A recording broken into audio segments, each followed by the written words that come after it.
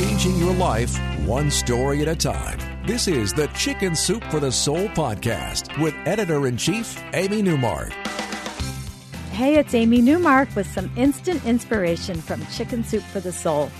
So let's talk about a common problem: how to get through the holidays after you've lost someone. A couple of weeks ago, we talked to Gail Sellers, who lost her son, but then found a long-lost brother just in time for Christmas one year.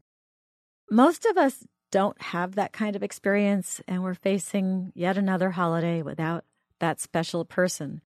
For me, it has actually been a year of those holidays, as my mother died on January 3rd, so I've done my daughter's wedding, my 60th birthday, my first Mother's Day without her, my first Thanksgiving, etc. without her.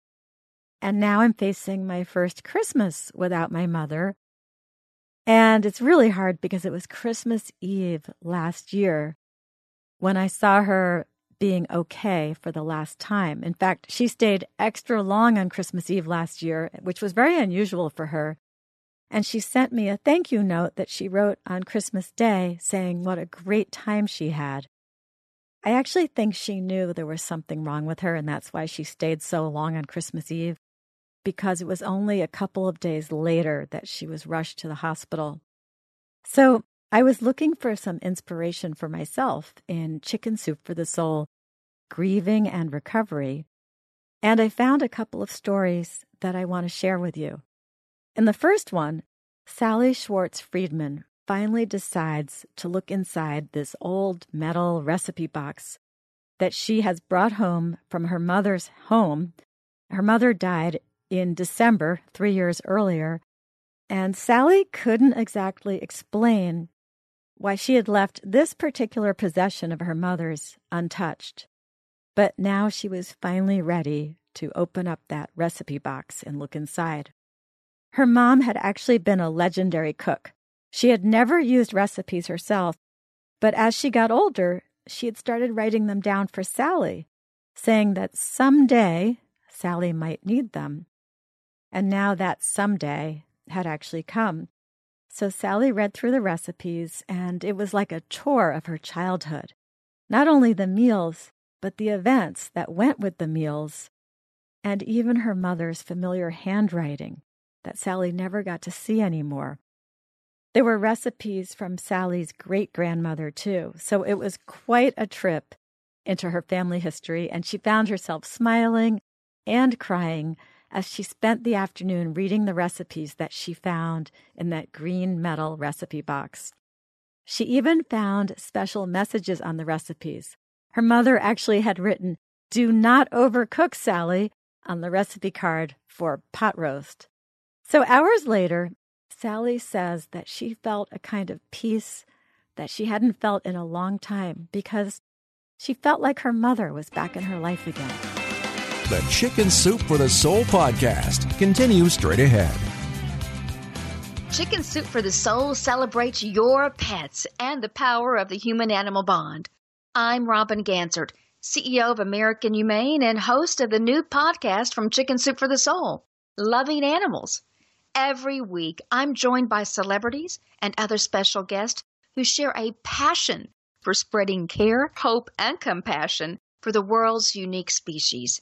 You'll hear inspiring stories of animal rescue and rehab, plus the latest trends in animal welfare. Chicken Soup for the Soul presents Loving Animals with me, Robin Gansert. Available on Apple Podcast, Google Play, or anywhere you download your favorite podcast.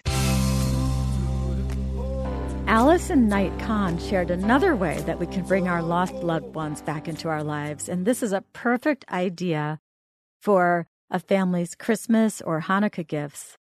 Allison says that her mom had a black fur coat that she never wore.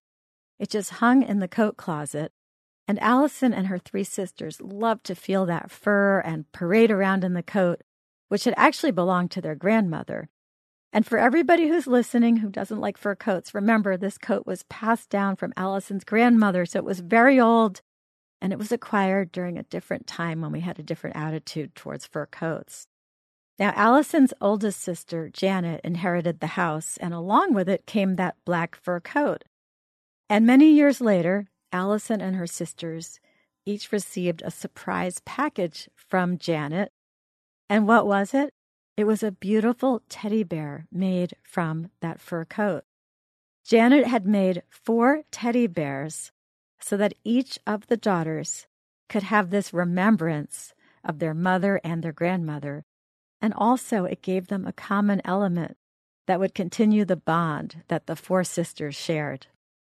I recall another story we had recently in a podcast about a woman who took a charm bracelet and parceled out the charms to all the granddaughters. So there are lots of ways to take a treasured possession and share it among family members. I pass this along to you today in case it gives you a great idea that you can use in your own family this holiday season. And if you do come up with a great idea, share it with me at my email address, amy@chickensoupforthesoul.com. And maybe we'll even do a podcast with all your good ideas. Thanks for joining me today on the Chicken Soup for the Soul podcast. If you'd like to read some more tips from the book that I mentioned, Chicken Soup for the Soul, Grieving and Recovery, then please visit our website, chickensoup.com, and click on the podcast button, and you'll see a link to the book. And you'll also see, when you get there, a whole list of grieving tips that we drew from the book. Join me next time for a couple of really fun stories that will show you how even the simplest tweaks can re-energize your life just by taking a tiny little step outside of your comfort zone.